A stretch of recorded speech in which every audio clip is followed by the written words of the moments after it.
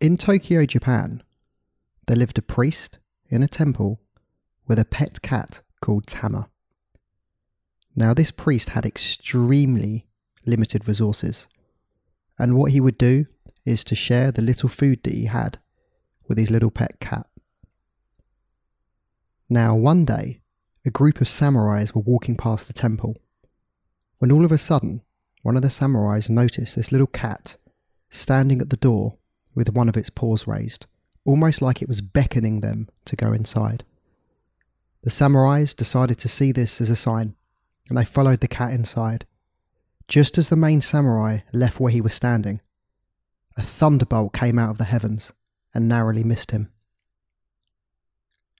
The samurais then decided that this little cat called Tama had brought them great prosperity, and they decided to make the temple their own, and they brought great prosperity to the priest and to the cat. Now, from this little story, the Maneki Neko was born. And if you ever walk past any Oriental store, or if you go to a Chinese or Japanese restaurant, you'll often see a little cat in the window with one of its paws raised, almost like it's beckoning you to go inside. Typically, they can be gold, red, white, and actually all the colours actually have a secret meaning behind them.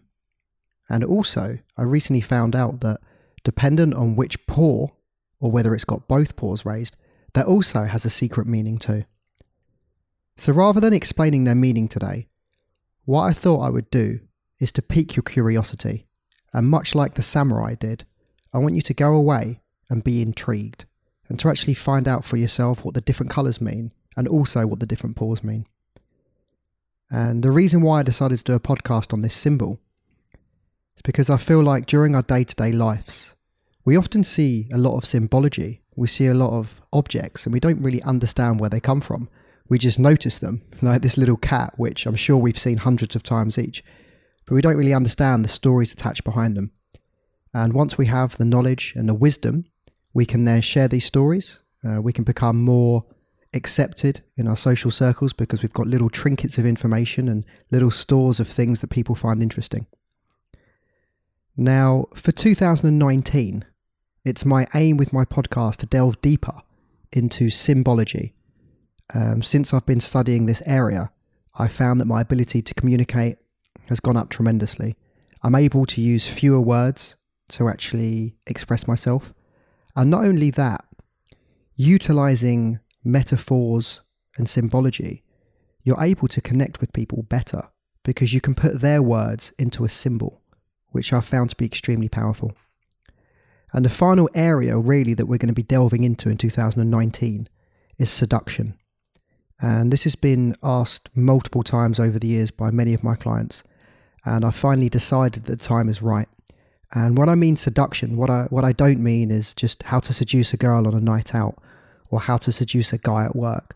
What I mean is having a seductive personality.